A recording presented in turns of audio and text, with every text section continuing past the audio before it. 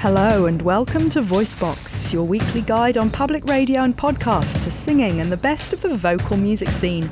I'm your host, Chloe Veltman. Thanks for joining me. All the men get famous, all the women can play. Is this rather androgynous voice a man's or a woman's? There ain't nothing but the dungeon for the likes of me and you, honey. Or both? Or neither? We got denizens and courtesans and paper mache. The answer is kind of nuanced. Geo Wyeth is a New York-based singer-songwriter who identifies as a female-to-male transgendered person. Well, we sleep in the kitchen and we fight in the bar. Music history does nothing if not celebrate the fluidity of gender. Consider the world of opera, for instance, where women playing trouser roles and men singing way up high was standard practice for a couple of hundred years.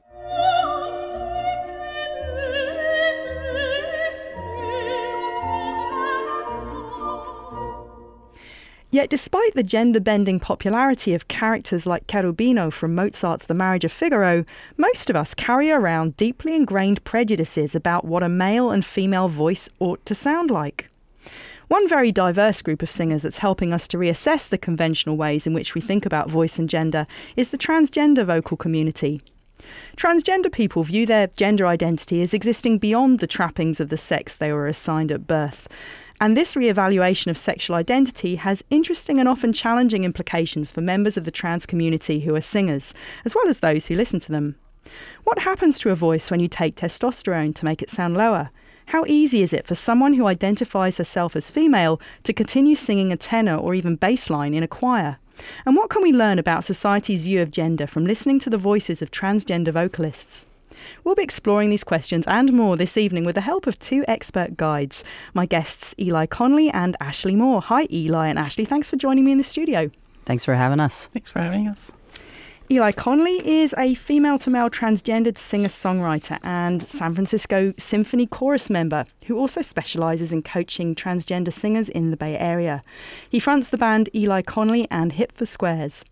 Ashley Moore is a male-to-female transgendered composer, performer, producer and engineer. She founded the Transcendence Gospel Choir, a Christian music-oriented chorus for transgendered people in San Francisco in 2001, and more recently formed the rock band Critical Bliss. I have to admit that I find it challenging to even figure out what the term transgender means. I took a stab at doing so just now when I said that transgender people view their gender identity as existing beyond the trappings of the sex they were assigned at birth. But it's such a fluid and complex concept to grasp that I may have done a poor job. So I think it would be a good idea if we could start by explaining our terms. How do you guys define transgender? Well, it's a really good question in part because every transgender person defines that word differently in a way, you know. For me, I consider transgender an umbrella term. So it encompasses, like you said, pretty much everybody who identifies as a gender different from what they were originally assigned at birth. So that can include folks who are more on the transsexual end of the spectrum, like myself, who was assigned female at birth and now identify as male. It can also include folks who don't identify as male or female, who might consider themselves genderqueer or androgynous. Some folks who are drag performers consider themselves transgender. There's a whole wide spectrum of folks. So that word transgender is sort of an overall heading word for lots of different folks who, in whatever different way, are gender variant in some way. Well, I'd like to get into your backstories next, Eli and Ashley, but let's preface our conversation about your journeys as transgendered singers by hearing a song by each of you. We'll start with All the Livelong Day by Eli Connolly and Hip for Squares, and then hear a track from Ashley Moore, Release Me. You're lovelier than April, you're handsomer than May, you're hungry as an apple core, sing all the livelong day, sing all the livelong day. Wished I was a miner down underneath the ground, 'cause there my Adam Carter lies, can't hear my lonesome sound, no more high lonesome sound. Wished I was a lily growing out in yonder field, where it grows her sorghum and her beans throughout the year. 'Cause a lily in amongst feels like a lady at the dance.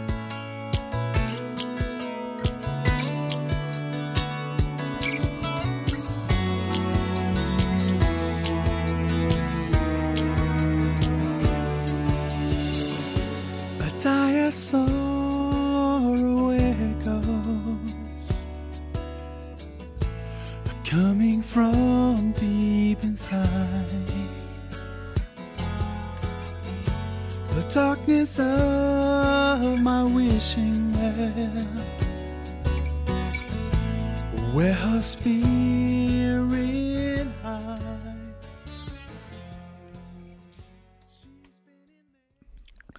If you've just joined us, welcome. I'm Chloe Veltman and this is VoiceBox. We're exploring transgendered voices on this week's show with vocalists Ashley Moore and Eli Conley. We just heard a couple of tracks by our guests. The first was All the Livelong Day by Eli Conley and Hip for Squares.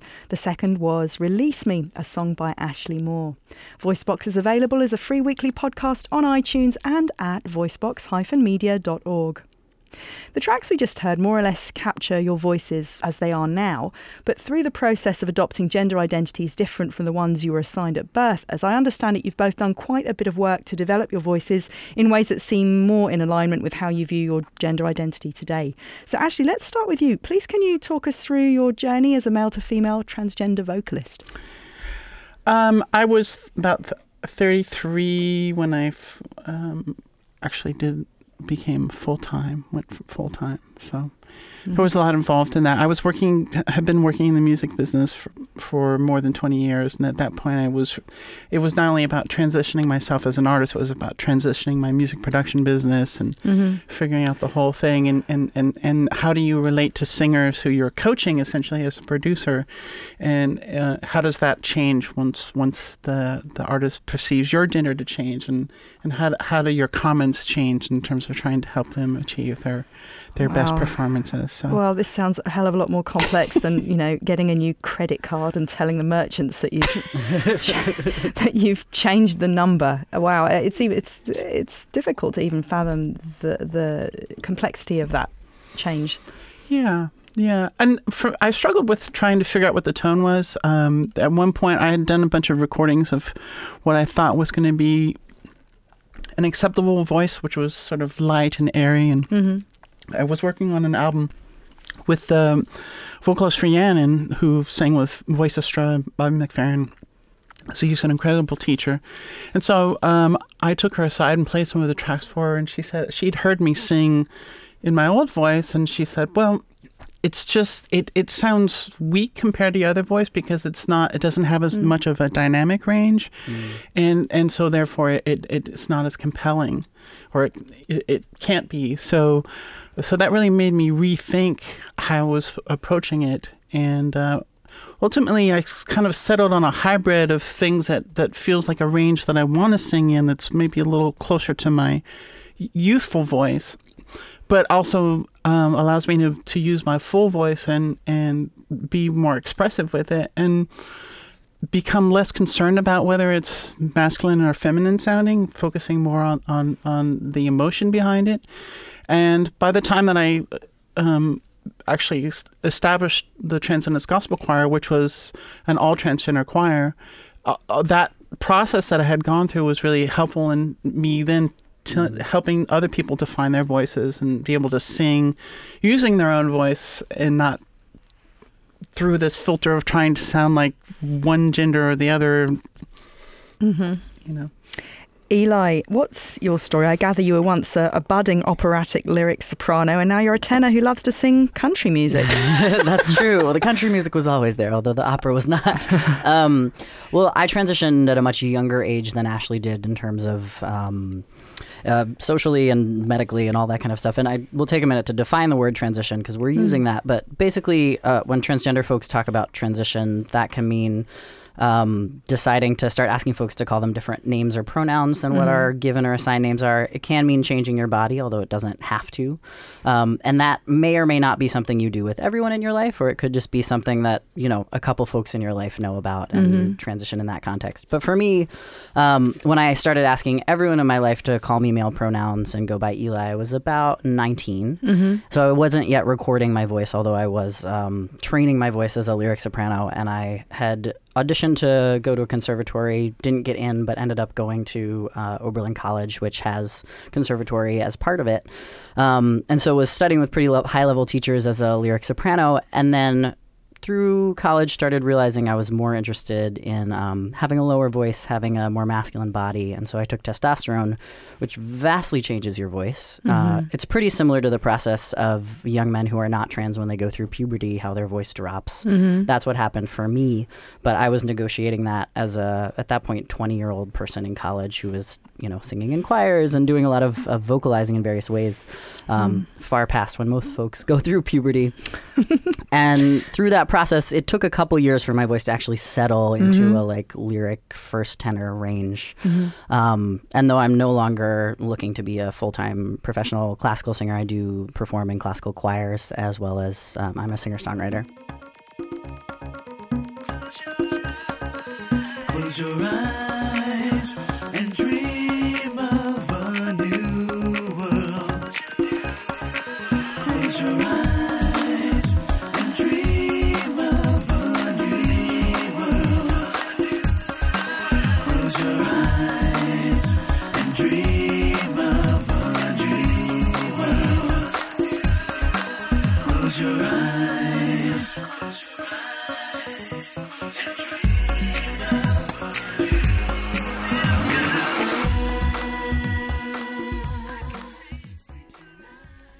This is VoiceBox, and I'm Chloe Veltman, and on this week's show I'm in the studio with transgender vocalists Ashley Moore and Eli Conley. The track we just heard, Little Girl, by the R&B and soul artist Joshua Clipp, is fascinating in the context of tonight's discussion about voices in transition between genders. Eli, you were the one who told me about this song, but Ashley, you engineered it, so you're both very familiar with it. What's going on in the vocals that's of interest? Josh had this old recording of him singing in his pre-transition voice, and as I recall, there was just a fragment of the song, and he wanted to use that and layer it into the chorus, and then all of the rest of the vocals throughout the song, all the lower voices, his post-transition voice. So he's actually singing with himself in two different octaves, pre and post, through some magic of electronical time warp. With himself both pre and post transition. So. It's really interesting. And I don't know that there's another recording, at least not that I'm aware of, that such a thing happens. Yeah. Let's hear a quick excerpt once again so that we can really pay attention to the two different voices of the singer pre and post his transition.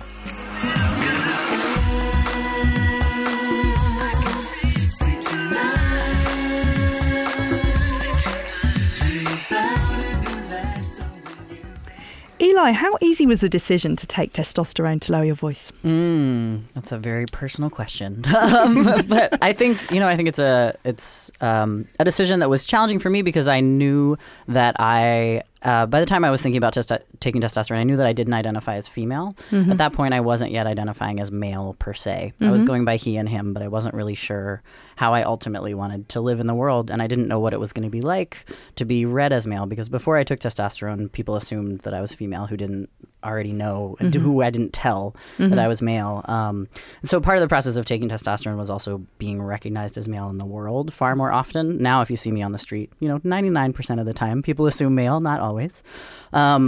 But a big part of that decision for me was trying to figure out what would happen to my voice, because I was incredibly attached to my voice. It was something that I identified with very strongly. I'd been a singer my entire life, and I knew that I wanted to be a performer in some way with my voice as I got older. But eventually I realized that when I pictured myself as an older person, I pictured myself as a man. And in order to be able to get there, I needed to take testosterone to have the embodiment that I wanted to have. And so ultimately I decided that I would take that risk, because at that time when I started hormones in I forget when it was, 2006 or thereabouts, most people that I talked to who'd taken hormones said that they couldn't sing after transitioning, who were on the trans male end of the spectrum. That's a huge risk then. Right. It was a big risk. And I'm really thankful to have had voice teachers who were working with me during that time, and I've gotten to the other side of it. And obviously I'm still singing and thriving. But that wasn't, at that point, there weren't that many people who were in the public eye who were still singers after taking testosterone. So it was a hard a decision, but it's a decision I'm glad I made. Can you talk us a bit more through the process of what you went through after you started taking testosterone? Sure. Well, so I took testosterone really gradually. There's lots of different ways people do it. Some folks take a large dose right away. away, so it makes the masculinizing happen really fast. But I went really gradually with the hopes that my voice would also gradually transition, which is more like what happens in non-trans male puberty. And probably a couple months in, it starts sounding like you have a cold and your voice is just like a little bit husky and people are wondering what's happening. For me, about 6 months in, I think it was clear that I was getting lower notes as I would sing on the piano and losing some of the high end. But it wasn't until maybe a year in that my voice really started cracking and doing all the interesting things where I had to actually relearn where notes were. Because I was used to matching pitch as a soprano. But, if you would play me an A, I could no longer reproduce that A for a while just because it was like going from having a violin to a cello in my body. So in order to be able to make those notes, I had to relearn how to do that. And did you have the experience of having to reconnect between how you heard yourself in your head and how that was connected to your voice and that body memory? Yeah, because so much of singing and matching pitch is about body memory, and so I still had all of my old self built up in how I would sing, and so I absolutely had to relearn all of that just by sitting at the piano and hitting different notes and trying to train myself what I could actually sing, because there were notes that I wasn't used to being able to sing and what was no longer an option. How long did the process take in all? I'd say probably about 2 years until I felt really solid, but I think my voice was still gradually getting a little bit lower up until about 4 years after I took testosterone, and it's been 6 years now. Okay, and you continue to take testosterone? Yep, you take it your whole life, or as long as you want to, but it's not something you can stop. Once you take it, you keep taking it. Okay, how would you describe your vocal tone? How is it now versus before you went into your transition? I think currently my voice is kind of on the lighter side of male voices. I have a very strong falsetto. I use my falsetto a lot, and that's something I relearned how to use because it was gone for a while. Before, I was younger, so I had less training in some sense, but I think that I was a very solid amateur lyric soprano. But I think now I have a much more professional quality Americana folk singer voice. Eli's voice today is quite different from what it was like a few years ago when the vocalist was focusing on operatic arias for the soprano voice and not yet taking testosterone.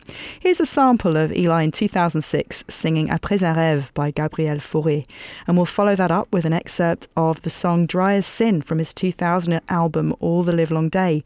We heard the title track from the album at the start of the show.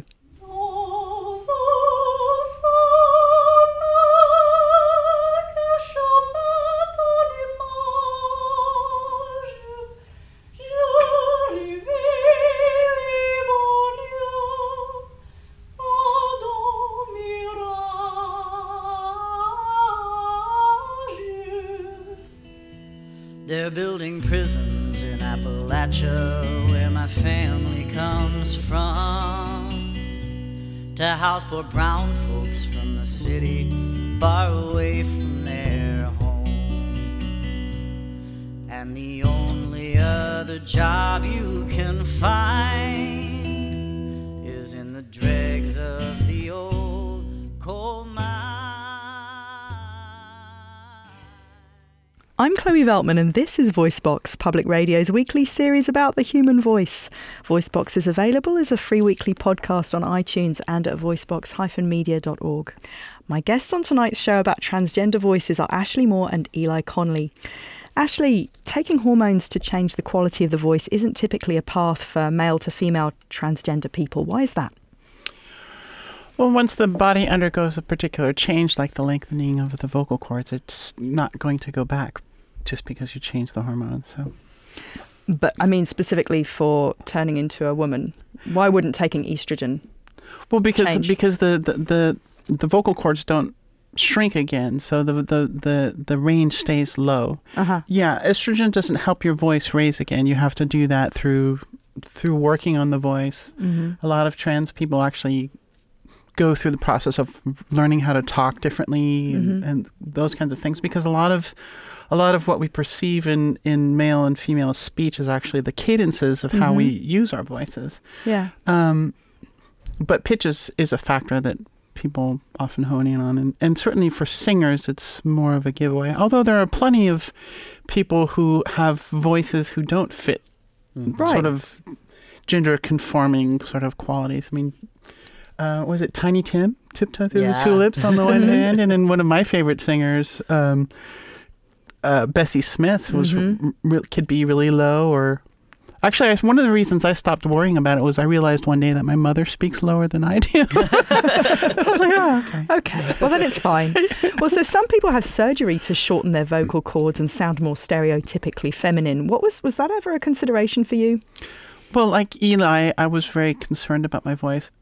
There aren't a lot of really stories of successes with that surgery. I mean, the vocal cords are so sensitive.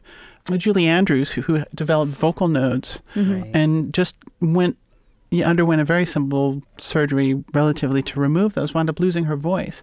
Right. So the idea of shaving them or trying to shorten them just seemed like way too much of a risk for me. And as I said, I don't know. I've not heard anyone with a successful story who, put out recordings and said, "Listen, how wonderful this is, and woohoo, you can do this too." So I would rather have. I decided that I would rather struggle with the voice and take the time to learn it and maybe not be exactly what I want it to be, but still have a voice and still be able to emote.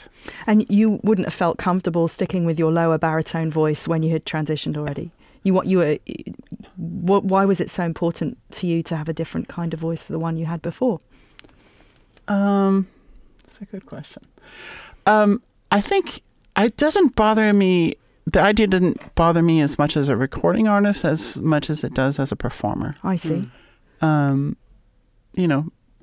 I mean, if I'm doing choral recordings and stuff like that, I'll push my voice back down into the lower range sometimes. But it's sort of about moving through the world for me.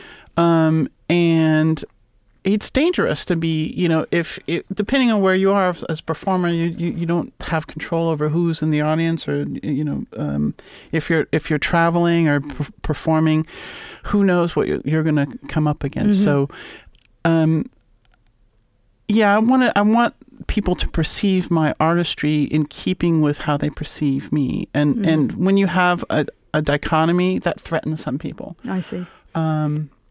So, just from a marketability standpoint, you want them to not have that conflict in their mind. As a performer out moving through the world, you also don't want to take those kinds of risks. Sure. With your safety. Okay. Well, so how would you describe the tone of your voice today versus how it was before? Before when? Before, when you were a baritone solidly, more or less. I think I'm happier with it now. So when I went through my first puberty, I really mourned the change to the tone of my voice for a long time, because as I mentioned earlier, I was a really high treble. Yeah. And I had a really pure tone when I was young, and I loved that voice. Yeah. And it took me, like I was asking Eli earlier, it took me a long time to adjust sort of my inner sound of my voice and my inner sense of pitch to the voice. And as it changed, when it dropped in puberty, it developed this sort of edgy, gritty quality that I was always trying to work through or around. So in the tone that I have now, in the range that I'm working, which is the middle voice, I know there's another term, but I use the term middle voice, which is kind of a combination of my head tone and my chest voice most of the time. And it's closer to the tone that I remember, not quite there, but it also has enough of the grittiness that if I want to push it into a bluesier direction, I can kind of get that, because I love some of those old, blues singers, Well, let's hear a couple of excerpts of Ashley Moore singing with her voice as it was before she started her transition versus what it's like now. The change isn't obviously as radical as the one that Eli went through, but there is still a notable difference, I think. The first track is Waiting for Someday, which shows off more of the singer's baritone and tenor range, and the second is called God's Hand, Anthem of Grace, which showcases a higher register and more lyrical tone.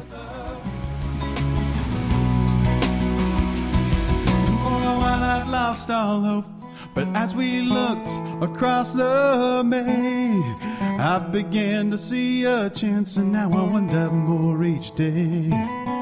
I'm afraid to share my heart and have you run away. And so I wait for a sign or a clue, or waiting for someday. But here we are, sharing time together. Here we are, in the warmth of the sun and the clear blue sky.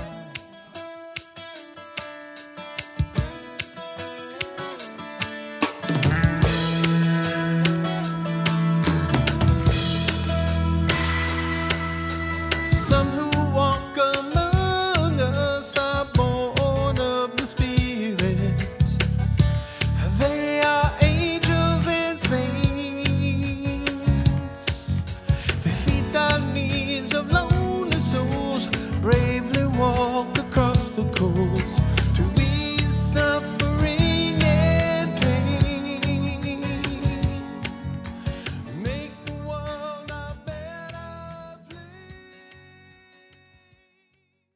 You're tuned into VoiceBox. I'm Chloe Veltman, your host. To find out more about our series, including how to make a much-needed donation to support our project, which is independently produced and non-profit, please visit voicebox-media.org. Donating is safe and easy through our online PayPal link. We just heard 2 tracks showcasing the voice of one of our guests tonight, Ashley Moore, a male-to-female transgender vocalist. The tracks were Waiting for Someday and God's Hands, Anthem of Grace. Our other guest is a female-to-male transgender singer, Eli Conley. We're chatting about the fluidity of gender and its relationship to vocal change. We've had the chance to talk somewhat in depth about your individual journeys, Eli and Ashley, as transgender vocal performers. It seems like such an individual thing. Everyone's voice is unique. But what are the essential ways in which the process of vocal change is different from male to female and female to male transgender singers? I mean, I think one of the most obvious things is just that if trans men, or female to male transgender people, do choose to take testosterone, then in a way the change happens for us. The job after that is just to relearn how to sing if we want to. So, you know, your voice will be lowered, but for a lot of folks, because they're not used to that voice, if they are not continuing to sing while it's changing, then they do lose the ability to sing, or it's hard to find their way back into it. And I think for trans women, often, like Ashley was talking about, it's more relearning how to sing. If they want to sing in a different range, just using what they've already got. So that's how it's different. Adapting the tool through what exercises and different kinds of vocalese, basically. Yeah, doing warm-ups and picking songs, moving your way up through the range. And there are trans singers like, what's her name? Namely Brennett, who she has an amazing tone, or Aliris has an amazing tone too, who've been able to sort of adjust their tone more dramatically than I was able to do. But I don't have no idea what their voices were like beforehand, so I don't know what they started with. Plus, it's a process, right? I mean, your voice may continue to change, right? Yeah, all of ours do to our lives. Exactly. So. Yeah, exactly. What can you point to any of the main similarities in terms of the process of vocal change for both sides of the equation? Practice. Yeah. The most important thing, yes. Okay. I don't know other than that. I mean, regular singing. Yeah, regular singing, just having good technique, having good breath support, all of the stuff that any singer has to do to negotiate any vocal change. Because I think what you said is really important. True. Also is that, like, everyone's voice changes at puberty. Even for female assigned folks who identify as female, that change still happens. Their voices do still get deeper. And then as we get older, all of our voices lose some of the high end, get a little bit lower. So it's... Yeah, in that sense, that I think is what's similar, regardless of how you identify. This is VoiceBox.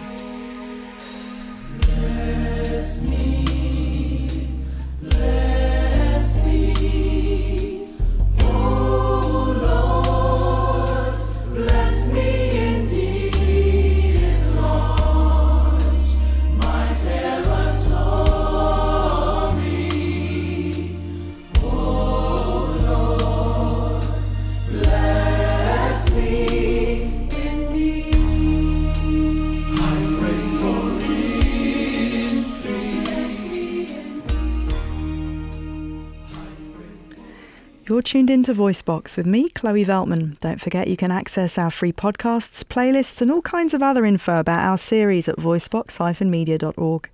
The track we just heard was entitled Bless Me, and it was performed by the Transcendence Gospel Choir. Ashley, you founded this ensemble in San Francisco in 2001. What inspired you to do this? Well, as I was getting ready to move into my transition, I realized I was going to have to confront my family, who are pretty fundamentalist Christians.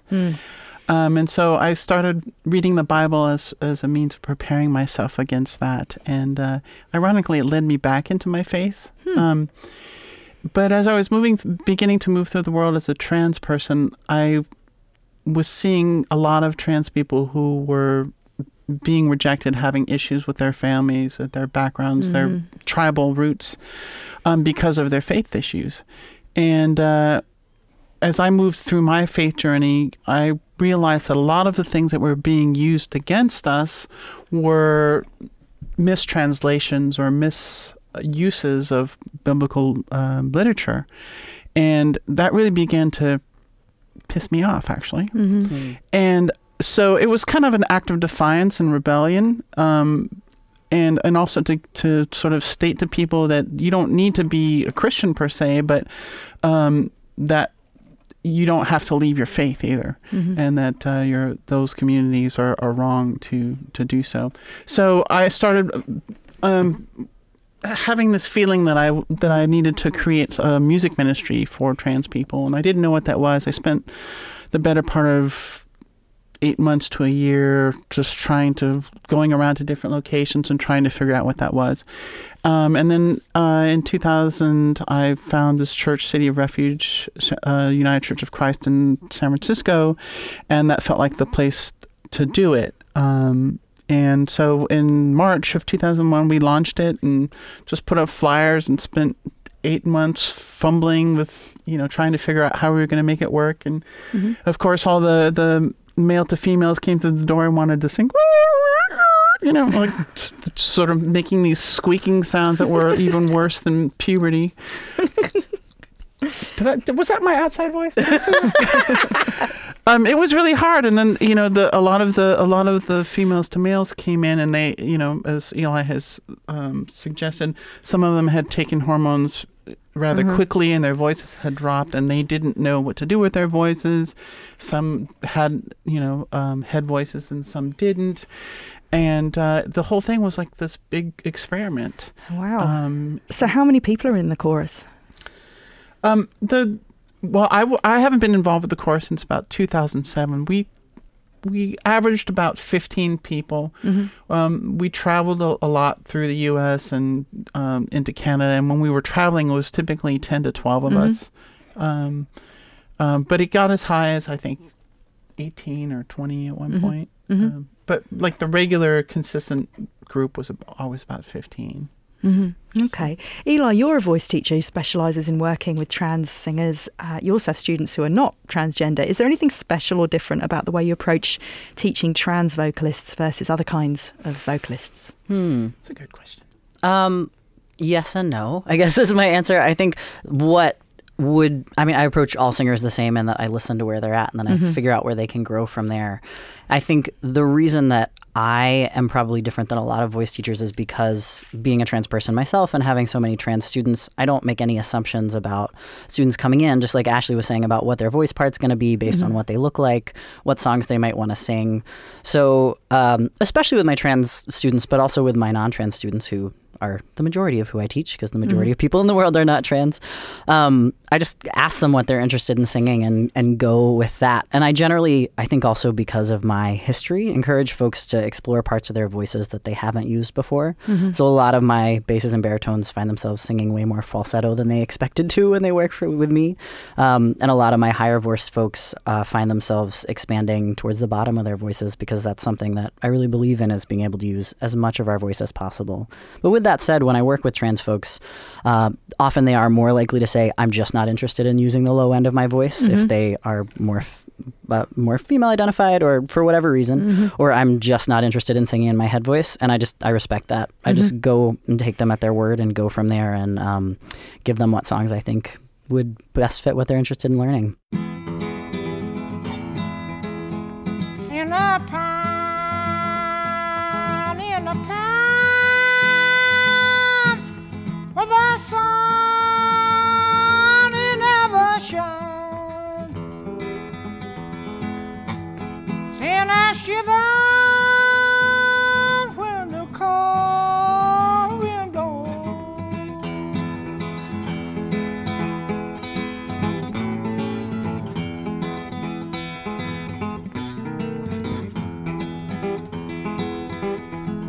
Little girl, little girl. This is VoiceBox, and that was the famous Appalachian folk singer Roscoe Holcomb performing In the Pines. This evening I'm chatting with vocalists Ashley Moore and Eli Connolly about transgender voices. The reason I picked that track to play at this point is because it's so hard to pin down the gender of the voice. It actually sounds very otherworldly and not particularly male or female to my ear, at least in the traditional sense. Eli and Ashley, is there such a thing as a gender-neutral voice? We're making faces at each other. Doesn't translate on radio. No, Right. no. Gender neutral voice. I think there can be. I think there are certainly gender ambiguous voices. Voices just like that one, like Roscoe Holcomb's voice, who you might hear and not be able to tell To if place, they yeah.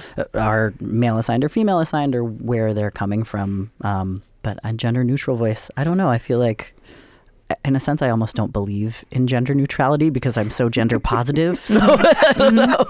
Right. Well, one thing I've come to understand, and this touches on something you said earlier, Ashley, is that pitch actually doesn't have a whole lot to do with determining the gender of a singer. I mean, I did a show with Melanie DeMoore a while back about female tenors and basses, and we listened to the music of a lot of low-singing women, but they all definitely sounded feminine in my opinion. And I also produced a VoiceBox program about countertenors, and those high-singing guys definitely sounded masculine to me. It would be difficult to mistake Odetta for a man and Jimmy Somerville for a woman, I think, despite the ranges in which they commonly sing. So if a singer's pitch isn't the main determinant of the gender of their voice, what is? How they identify, I think, is what's most important ultimately. What do you think, Ashley? I think that's a good answer. And I actually don't care. It's irrelevant. I just want to hear the artists and what they have to offer. And so, yeah. And I think, I mean, I appreciate, many different kinds of vocal styles.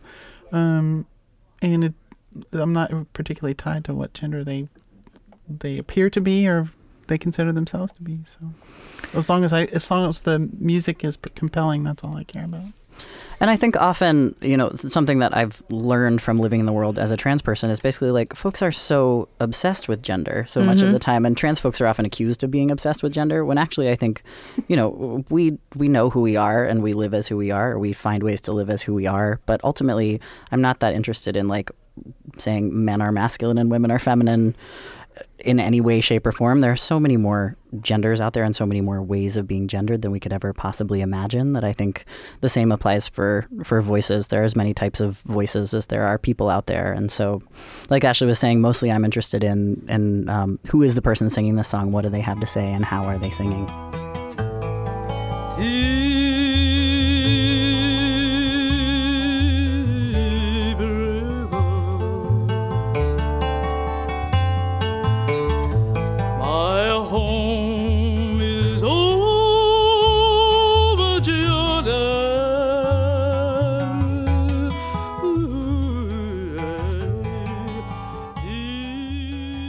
I'm Chloe Veltman and this is VoiceBox. Gender and the voice is our topic today. We're looking in particular at transgender singers, and my guests are vocalists Eli Connolly and Ashley Moore. To find out more about VoiceBox, please visit voicebox-media.org.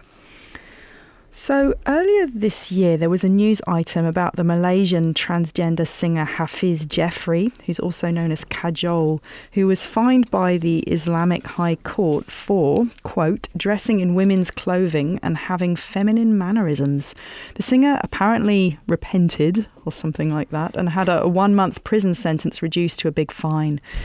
How common is this kind of news, Eli and Ashley? I mean, does it shock you? No, thankfully it's less common here in the West than it used to be, but no, it doesn't.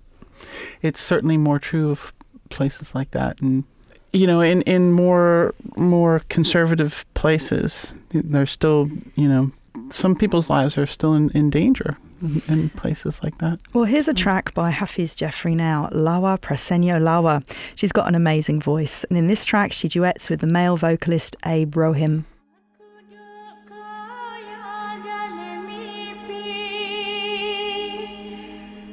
Aku dah jadi saya putri,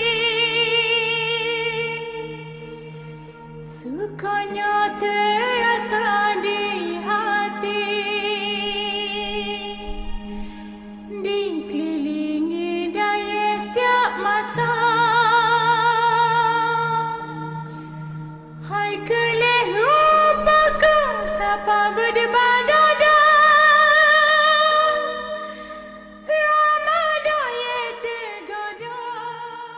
I'm Chloe Veltman and this is VoiceBox. VoiceBox is available as a free weekly podcast on iTunes and at voicebox-media.org, where you can also find loads of great information about our series, including playlists and schedules. We're talking about transgender singers tonight with Ashley Moore and Eli Conley. The track we just heard, Lawa Prasenyo Lawa, was performed by the transgender Malaysian vocalist Hafiz Jeffrey, also known as Kajol. It was a duet with Abe Rohim. Jeffrey narrowly escaped a prison sentence after she was condemned by the hardline Islamic court in her country for wearing a dress and being too feminine. So today, in this country, how accepting would you say is society on the whole of transgender vocalists? Do you ever encounter prejudice here at home in the Bay Area or wherever you travel?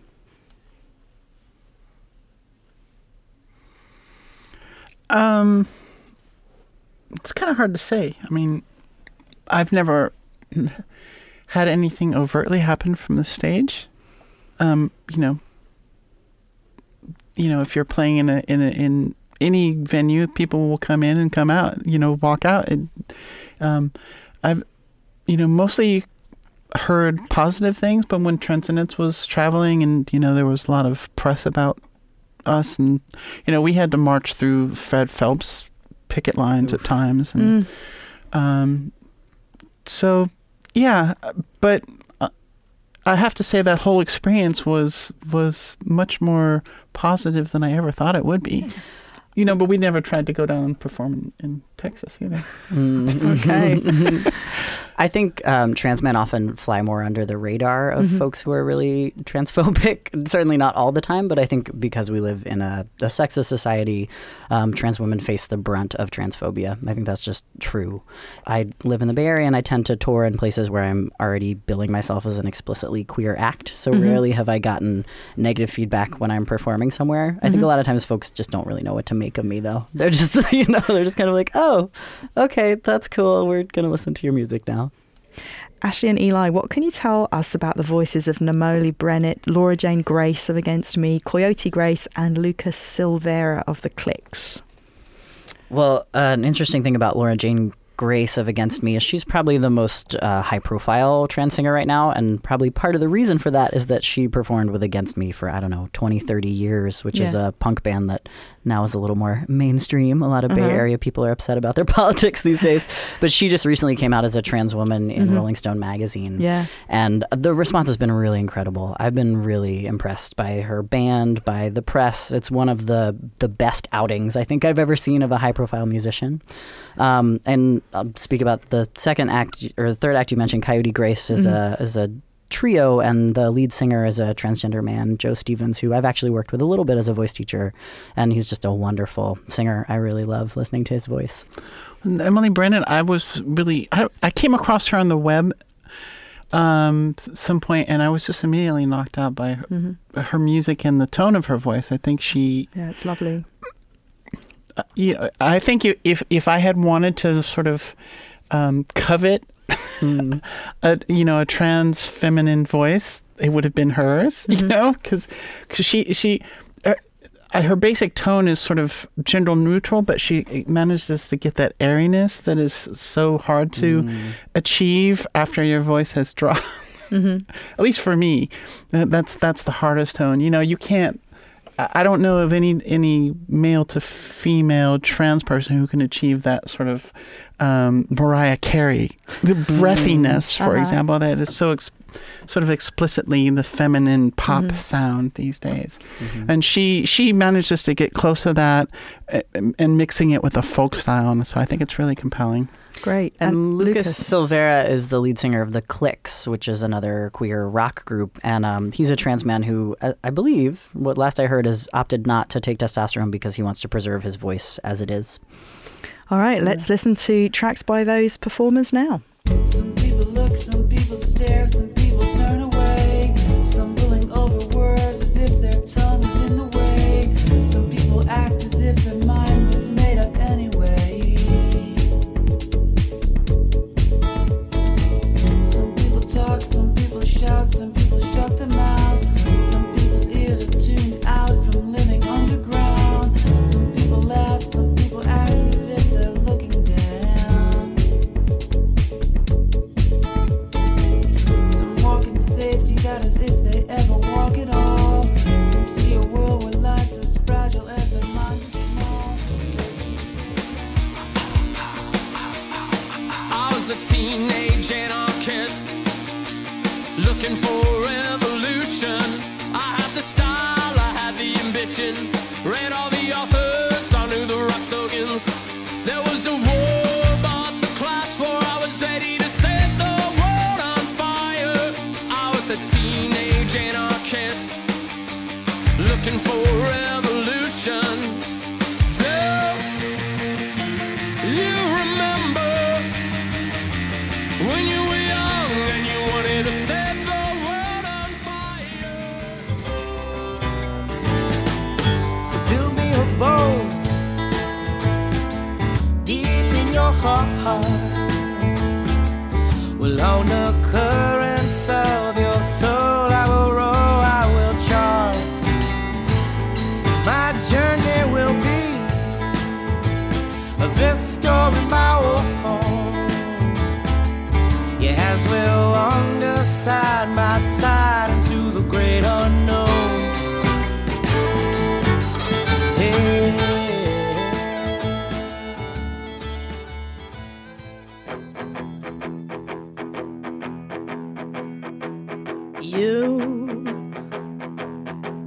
You captivated me, and you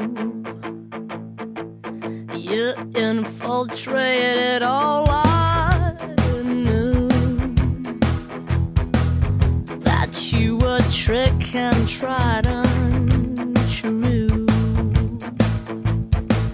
I hate myself for having tried. You never meant to what you said. You know, I never wanted it to be this way. I took you up. This is VoiceBox and I'm Chloe Veltman. I'm in the studio with transgender singers Ashley Moore and Eli Connolly. We just heard from four great transgender artists, Namalie Brennett against Me's Laura Jane Grace, Coyote Grace, and Lucas Silveira of The Clicks. For more detailed playlist information, please visit voicebox-media.org. Now, as far as I understand it, the singers we just heard self-identify as transgender men or women. But what about singers who don't feel like specifying a particular gender?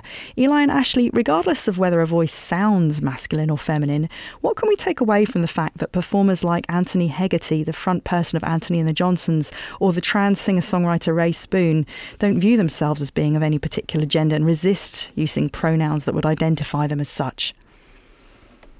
I mean, I have many, many friends who don't identify as male or female. And I think there are, again, as many different words as there are people for how they identify their genders. I think I've heard Ray Spoon use the word genderqueer, and I've just heard Anthony say they're not interested in engaging with male or female.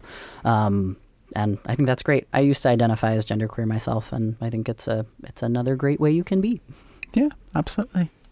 Well, I think we've given everyone a lot of stuff to chew on. So thanks so much to you both, Eli and Ashley, for coming in and chatting with me tonight. Thanks so Thank much. you. It's been fun. To find out more about tonight's guests, please visit EliConnolly.com. That's ELICONLEY.com and AshleyMoore.net. That's ASHLEYMOORE.net. VoiceBox is an independently produced non-profit project recorded at the studios of KALW in San Francisco. The series producer is Seth Samuel and the web editor is Victoria Lim. Please support VoiceBox. Find out how you can become a member of our inner circle for as little as $5 a month, or make a one-time donation by visiting voicebox-media.org. We're a non-profit project, so all donations made to us are tax deductible. Send us your questions and comments to info@voicebox-media.org, and please connect with us on Twitter and Facebook. And if you're looking for me on Twitter, I'm at Chloe Veltman. Let's go out with a track by Anthony and the Johnsons. It's called For Today I'm a Boy, and according to the genre category on iTunes, the song is unclassifiable. Have a songful week. One day I'll grow up, I'll be a beautiful woman. One day I'll grow up, I'll be a beautiful girl. One day I'll grow up, I'll be a beautiful woman. One day I'll grow up, I'll be a beautiful girl. But for today, I am a child. For today, I am a boy. For today, I am a child.